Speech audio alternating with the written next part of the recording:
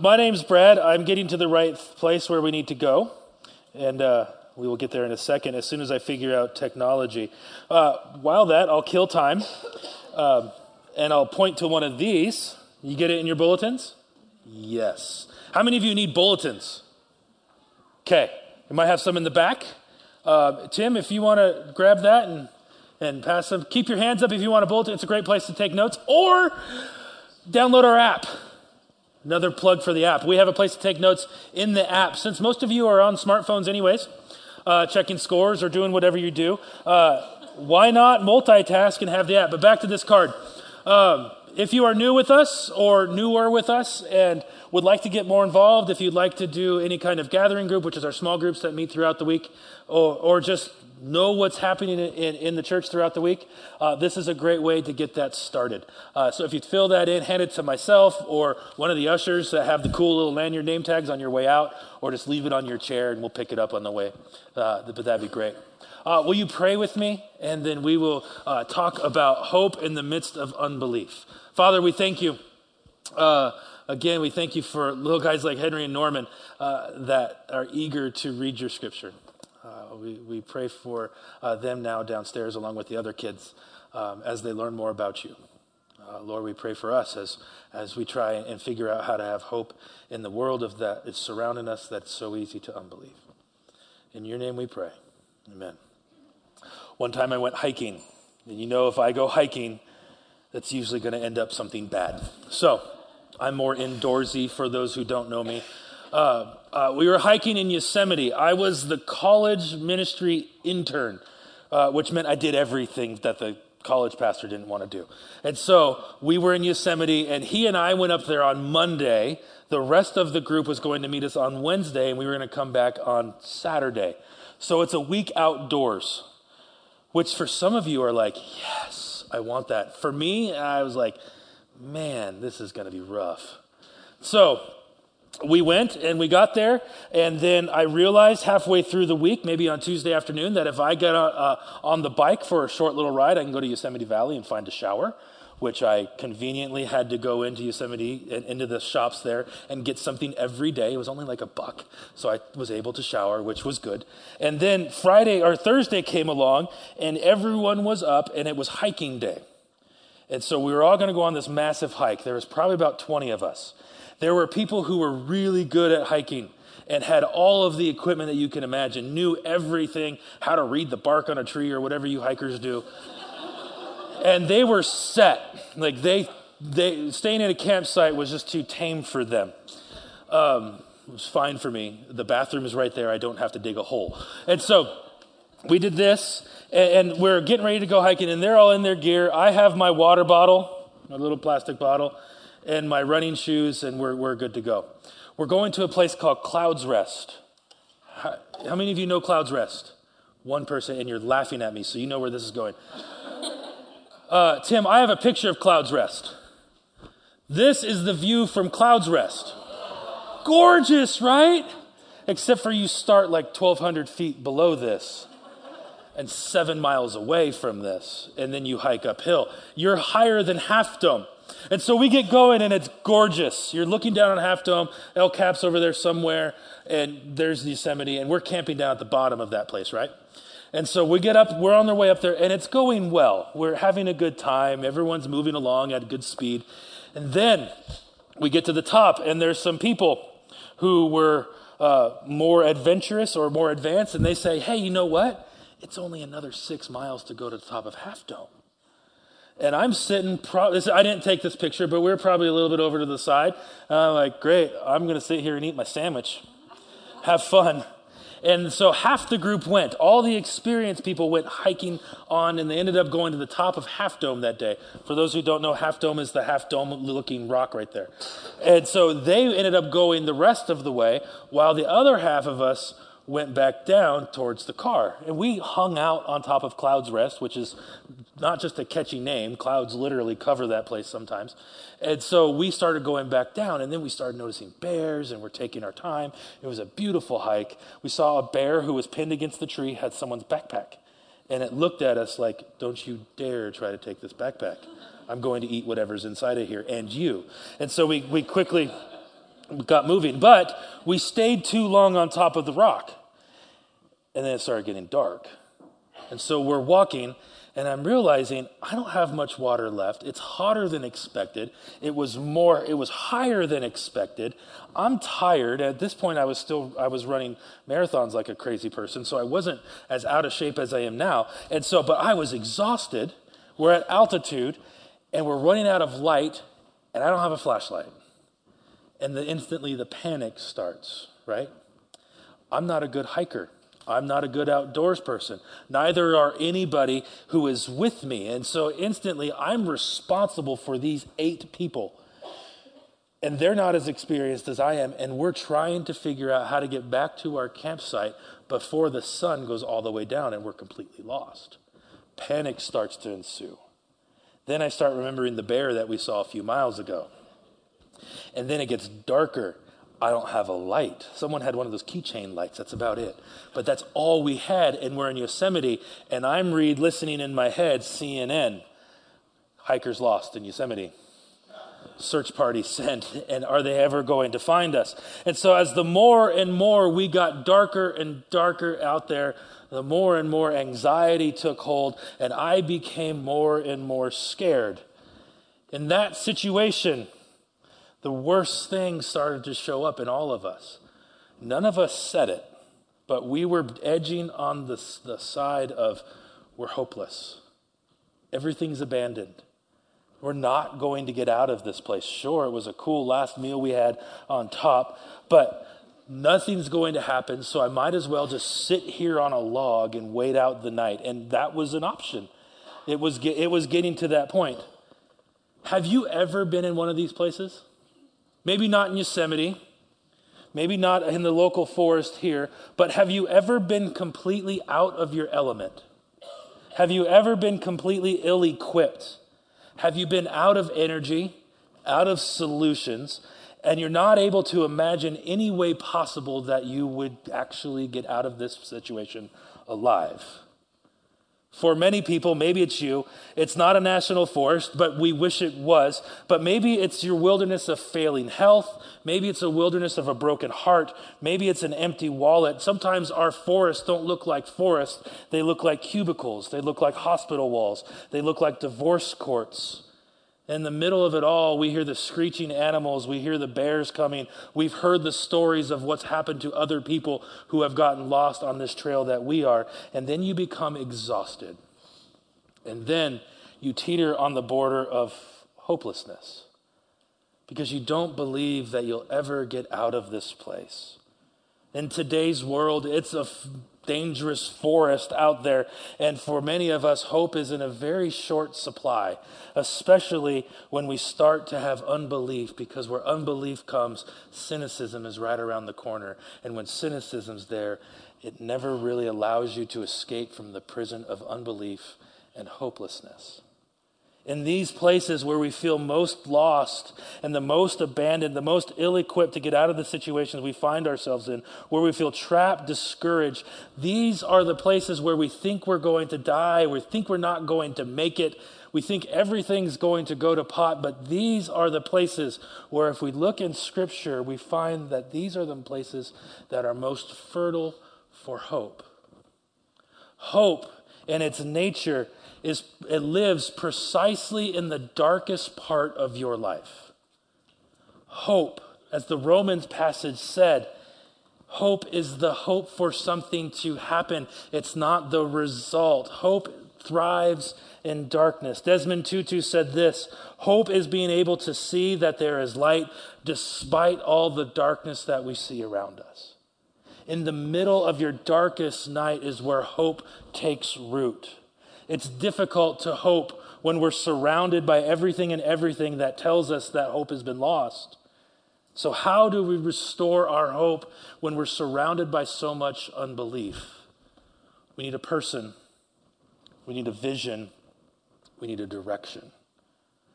So in this Advent season, we're studying how hope breaks through all of these places. And the first stop is hope in unbelief. And so the first thing is we need a person. When we base our hope on results, when we base our hope on getting something, once we get that something we've been hoping for, what happens to our hope? It's gone. I'm basing all of my hope in life. If you're basing it on getting a raise, when the raise happens, what happens to your hope? What are you hoping for now? Nothing. Now you might have a fuller bank account. You might be able to do more things. But what happened to your hope? It's gone. You're hoping for that. What's left of your hope when it sure comes? Theoretically, it sounds great. But if you put your hope in something as trivial as that, once that thing happens, it's gone. We need to be able to put our hope in something that doesn't waver, something that doesn't fade, something that doesn't go back and forth as often as we do. And so we need to put our hope in the middle of the places of insecurity and unstableness and unbelief, back on the person of Christ, who doesn't waver, who doesn't fade, who doesn't go away as soon as we get what we're looking for, who is constant in all of those places. One of the stories that's often overlooked in Scripture is the story of Simeon and Anna. Simeon and Anna were two figures that Luke brings us in his gospel, in the Christmas story, to show us that everybody was affected by the coming of Christ. We hear of Elizabeth, we hear of Mary and Joseph and Zacharias, but Simeon and Anna we kind of skip over.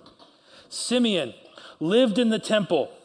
He was a priest. Some say he was the father of Gamaliel and the son of Hillel, which was these big-time rabbis of the day. So Simeon was a big deal. And he was in the temple, and he was looking and searching for the right person. Look in Luke 2, if you have your Bibles, Luke 2, verse 25. Now there was a man in Jerusalem called Simeon, who was righteous and devout, which simply means that he followed the law to the extent that he should have. He did everything he was supposed to, righteous and devout. And he was waiting for the consolation of Israel. And the Holy Spirit was upon him. If the roots of hope are made stronger in the darkest of our nights, Simeon had some pretty strong roots. He was able to hope. Politically, his country, where he was in turmoil. They were under the rule of Rome. They thought they were free. They had every looks that they were free, but Rome was in charge. A few centuries earlier, there was a rebellion, and the rebellion was met with more troops and more rules and more of Rome's thumb. So politically, they are in dire straits. They're not in control, even though they have the illusion of control. And for Israel, this was a problem because they were called, and they knew this, to be their own free nation that was a light to all other nations. So the fact that Roman guards were walking the streets showed them that they are being occupied and they're not fully living into what God had for them. Politically, it's dark. Religiously, it's dark. It had been 400 years since the last prophet walked the streets of Jerusalem telling people what God had to say. We think of prophetic as future, like Nostradamus or something that tells you what's going to happen. But prophetic was simply, and still is, simply what God has to say to his people. What is God communicating? But for then, in this time, they had 400 years of this. And when you don't hear from somebody for 400 years, you kind of think they've left, right? If I don't hear from my friends in 4 days, I wonder what's wrong with them. God, to use the vernacular of the kids these days, ghosted them. For those of you who are over the age of 30, I'll explain that afterwards. God hadn't been around. It had been silence for 400 years. And you start to wonder why people started to abandon their faith. They hadn't heard from God. They were hopeless. But here's Simeon. The text defined him as righteous and devout, and location matters in Scripture. Where was he? He was in the temple. So when everybody else just did the temple for religious days or just as habit, they come one day, they weren't worshiping. The Jewish religion was something where you did it every day. Simeon was in the temple that day. He was waiting for them. He was waiting for the consolation of Israel. Another way to say it was when people around them were trusting in Rome or trusting in more rules and more religion, Simeon had his eyes looking for the right person that would bring hope back to Israel. He was searching for the right person. His hope was found in what Isaiah 40 had to say when Norman was reading it. Someone to come make the paths straight. Someone who was going to bring comfort. These were promises that God had made centuries before, and they were promises that were based in God's character. When you base something in God's character, you're basing it in someone who doesn't change. Character and the attributes about him never, ever change. So they're based in the character of God, that God says he's going to bring hope to Israel. He's going to restore. This is what Simeon was hoping for. He was hoping for the person. If you look in verse 26, it had been revealed to him by the Holy Spirit that he would not die before he had seen the Lord's Messiah. So the Holy Spirit came on Simeon, and it came in special places in these days, came on Simeon and said, "You're not going to die." Everyone before Simeon died before they met the Messiah. Simeon was told, it's not going to happen to you. Look for this person. Simeon was waiting. Waiting is hard. We've talked about waiting a lot. We'll talk about waiting more in a couple series from now in a few months. But waiting for Simeon when all of his friends were dying without seeing the Messiah, Simeon still had hope in the midst of 400 years of nothing. Many of us find ourselves in the same dark place that Simeon finds himself in, surrounded by discouraging news reports. Maybe you've lost your job, or maybe your job's starting to eat away at your soul. We have what seems like darkness crowding any source of life from around us. And what do we see? We see people trying to put their hope in the resistance. They try to put their hope in political parties. They try to put their hope in gathering. And their hopes is all in these places that will also fade. What Simeon shows us is that we can't trust in people around us or systems. We have to trust in the right person, because those things around us don't bring any hope. True hope in our day looks the same as it did in Simeon's day. It might seem backwards, it might seem foolish, it might seem like there's no point in hoping this way. But true hope comes in hoping in the person of God to be good to his promise, and that Christ will come and bring that hope. And Simeon waited expectantly for that. Simeon waited for the right person, and that right person brought a vision. We need someone to lift our spirits, someone to look us in the face and say, this isn't it, this isn't the end, don't give up, there's a better place, and I'll lead you there. So we're walking in Yosemite, we're coming out, it's getting dark, we don't know how much further we have going because we weren't prepared for this, right? We don't know miles, and so we just keep walking. And then there's a guy walking towards us. So he's going in as we're coming out. And I'm looking, this guy's nuts. But he has all the gear, the really tall backpack, everything we needed. And I stop him and I go, how much further do we have? Are we going to die? And he laughed and he said, you're on the right path. In fact, let me show you something. He saw our little keychain flashlight. And he took the flashlight and he shined it up towards the trees. There's little blue reflectors marking the path. This entire time. I had no idea. And he goes, those are probably every 300-400 yards, just on the path, just to let you know you're on the right way. What'd this person give us? This person knew so he was the right person to meet us in that place at that time, right? He knew everything about this forest. This wasn't his first hike. And then he gives us a clue. He gives us a vision. Follow these reflectors. They're going to be here. So just keep looking for them. And then you're on the right path. And then he said this, you got a ways to go. Crap. Okay, we got a ways to go. We'll keep going. He calmed our fears. We were on the right path, but he said we had some ground to cover. He gave us a vision of what's to come. Look in verse 29. Sovereign, this is what Simeon was praying. Sovereign Lord, as you have promised, you may now dismiss your servant in peace. So Simeon says, now I can die, for my eyes have seen your salvation, which you have prepared in the sight for all nations, a light for revelation to the Gentiles, to the glory of your people in Israel. Simeon looks at this hope and says, this is the vision I have. Look at the vision that it was. It wasn't just hope for the people of Israel. It wasn't just hope for him and his friends. It was hope for everybody. All of the Gentiles, all of the people who weren't Jewish were going to come. And because of Christ, this salvation, were allowed into the kingdom. They were coming in. So the vision was bigger than Simeon had ever thought. This person gave him the right vision. But then there was more. Essentially, Simeon says to Mary and Joseph, you're on the right path. You're not crazy for thinking this. I believe you. This is what God has done. This is God's Messiah. But like our friend in Yosemite, he also gave them a little warning that though you're on the right path, there are the reflectors. There's going to be some hard times that come. Look in verse 33. The child's father and mother marveled at what was said about them. Then Simeon blessed them, saying, to Mary, his mother. This is supposed to be a blessing.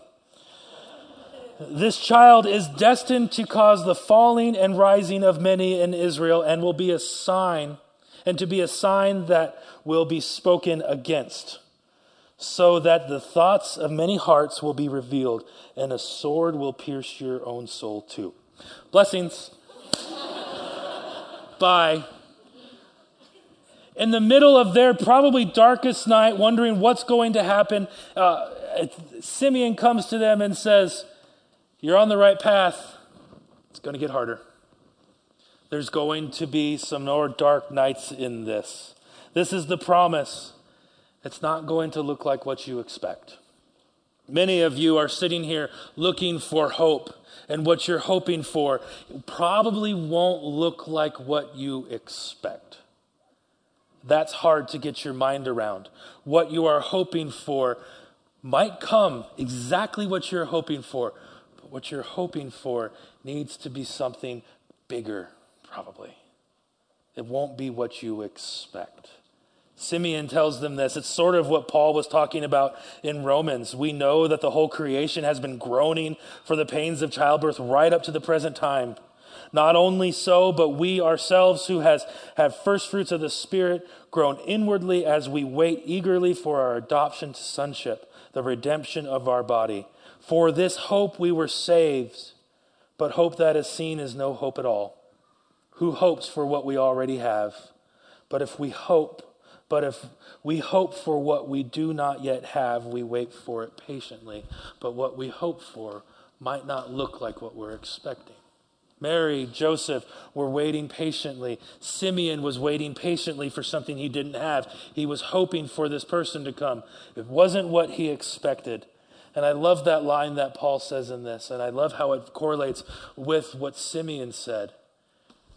You hope for something you don't have. That's the nature of hope. Hope shines bright when it's darkest outside. Simeon's prayer and Paul's reminder speak to us that we have hope in the right person who brings us the right vision. It doesn't mean everything's going to be easy sailing from that point. Paul is saying they're still groaning like childbirth. For many of you who've gone through childbirth, there's groaning involved. It's painful, but there's that hope at the end of it. Hope doesn't mean that it's going to be smooth sailing. There's a process that you have to work for. There might be reflectors on the trees, but there's still a couple hills to hike up and down. A couple years ago, I really injured my leg trying to jump on a box at the gym. This doesn't get off the ground very well. And I was trying it, and so I tried jumping. The box was about that high. I hit square on my leg, and it looked like I had a softball on my shin when I got home. I was pretty proud. Carrie, look. Ugh. And then she said, put it away. I don't want to look at that anymore. Over time, it got worse and worse and worse. And then finally I said, I need to go to the doctor for this. This is getting bad. Go to the doctor, and he looks at it, and immediately he tries to clean it out, and he cleans it out as best as he can. It had gotten infected under the skin. And then he says, you have a wound care appointment. This is going to be gross for some of you. You have a wound care appointment on Monday. It was Friday morning. This is as soon as we can get you in. You need to go there. So I go to the wound care, and I walk in, and I show them the leg, and they go, oh, great. And then they start working, and then they said this, This is going to get fixed, but it's going to get a lot worse before it gets better. And it was true. They had to go and do minor things, surgery. I have pictures for any of you who are curious. Cut out all the infection, scoop out a lot of the tissue, and then, should I go further? Yeah? Yeah. I had to pack it for about 2 weeks, and then I was in like a cast it was worse before it got better, but the doctors kept saying this: we're hopeful that it'll get better. Why can't the doctors just say it's going to get better? I'm looking at the doctors in the room. Why can't they say, no, we're hopeful. It's going to get better, but it's going to hurt. For many of you, you find yourselves in places where you're looking for the hope. Maybe you banged yourself on a box like I did. Maybe emotions are run short. Maybe this season brings up a lot of memories where you're looking and searching for hope. There is hope there, but just because you have the hope, and I don't want to get you down, it might not look like what you expected, and it might get worse before it gets better. But because we hope in the right person, and that right person brings us a vision, we can still have hope that we'll make it through, that will have the resolution that we're looking for. We have hope in Christ that he'll bring us through this. And when you have hope in Christ, like Simeon, you can continue getting up when everyone around you says, stay down, it's not worth it. Because your hope is in someone who doesn't move, who is constant, who doesn't waver. You can have hope in him. You can get up when everything around you says stay down, and you can believe in the future. One theologian said it this way: genuine hope is not blind optimism. It's hope with open eyes, which sees the suffering and yet believes in the future. Hope in the right person brings a renewed vision. It brings, and it also brings a direction. And you need all three of these to have hope in the middle of unbelief. You need a person, you need a vision, and you need a direction. Look with me in verse 36. This is about the woman Anna. There was also a prophetess, Anna, the daughter of Penuel, from the tribe of Asher. She was very old, and she had lived with her husband 7 years after her marriage, and then she was a widow for the next 84. She never left the temple, but worshiped night and day, fasting and praying. Coming up to them at that very moment, she gave thanks to God and spoke about the child to all who were looking forward to the redemption of Jerusalem. There were many things in Anna's life that we guess about. There are many things in her life that were disappointing. She lost her husband when she was young. She didn't have any children yet. Much of what we know about her is just implication. She was allowed to occupy the temple apartments, which speaks volumes about her character. Her world was male-dominated, one where women were expected to be silent and unseen. But yet one of the key words that comes up when you study Anna in just these short verses were she had a life of focus. She had many things in her life to regret, but amongst all of them, being a widow, away, having no family to speak of, no one to take care of her, she still looked forward in hope. She saw Jesus and Simeon and Mary and Joseph, and she said, this is the one we've been waiting for. She had a direction, didn't she? She knew that in the aimless wandering of her life, she had a way out. She knew which way to go, and it was hoping and looking for the vision and the person and the direction of Christ. That direction changed the way she lived, and it can change the way you and I live too. Very easily, Anna had every reason to focus on regret. She could have allowed grief to define her. She could have allowed it to choke away the opportunity that she had to live again. And even though she knew heartache and loss far too well, she still had hope in the middle of it. This is how Anna lived her life, waiting patiently for Christ, who was her hope and her direction. Anna holds Jesus. She holds him in her arms, yet she still knows that this kid has to grow up. This kid who's going to bring redemption to Israel is going to have a horrible death. But in that, we still have hope. She gives a perspective that one day, even though she's in the middle of a whole bunch of pain, she knows that one day, because of the right person, the right vision, and the right direction, her pain will be satiated. She shows us this, that Jesus doesn't give you hope by changing the situation that you're in. Instead, he restores the hope by giving you himself. He says, I'm enough to get you through this. Though through the Spirit, our hope is redirected and restored in us. God pours into your world. He pours on the sick. He says there's healing.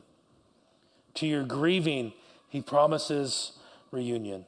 To those facing death, there's a promise of resurrection. For those who are lost, there's the light of Scripture. In all of those places, God renews our hope. And the only way we can have that is through the person of Christ. Darkness comes, and in the middle of it, the future looks bleak. The temptation is always huge to give up, but don't. Look at the story of Scripture, and it's filled with people who in their darkest situations dared to hope again. And because of their move to hope, Christ broke through in their lives, and they were restored in the middle of their darkest nights. You will argue with yourself that there's no way forward in your situation, whatever you find yourselves in. But with God, he gives us a direction, he gives us a vision, and he gives us Christ. We eventually got out of Yosemite. Took a while. We didn't die. We didn't lose anybody. But the group that went on to Half Dome caught up with us. Tells you how slow we were going. We got out of it. They brought us to the trailhead. They laughed at us. We made it. Our hope was restored. And we pulled through the darkest times. We had an ability to hope in the middle of it when we saw no way out. Today, I'm hoping you can have restored hope in this next season. For many, it's a hard season. We're reminded of the losses we have in this season. We're missing people who have passed. Reminded of this season reminds us about loneliness that we all feel in some regard. It reminds us of the pains that we've felt, maybe because of this season, maybe because people around this season. It's my hope that in those places of pain, your hope will be renewed in the person of Christ. And so today we celebrate communion, a reminder of our hope in the middle of everything. Christ came, gave himself on a cross so that we could hope again. Hope is meaningless without Jesus.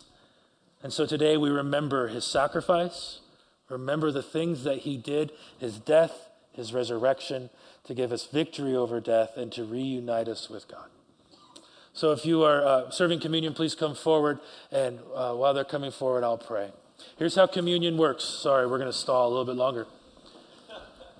If you're on this side of the room, you're going to go over here. If you're on this side of the room, you're going to go over here. Now, to make traffic easier, go back and around and here. If you're over here, go back and around and this way. Got it? If you need gluten-free, you'll see me. All right? Pray with me. Father, we thank you that in you we have hope. In the darkest times, in the bleakest situations, when it looks like we can't get up anymore, you come to us and you say, get up. You can rise again. In the middle of our regrets that seem to pin us down, you breathe life into us. And you say, get up. Have hope again. You can still make this. And so, God, I pray over the people here and everyone who might hear this at some point. Lord, I pray that you would give us a fresh dose of your Spirit to give us hope again. That we can live in this darkest night as lights to other people, that there's reason not to give up. Because we have the person, we have the vision, and we have the direction of Christ who brings us life. It's in your name we pray.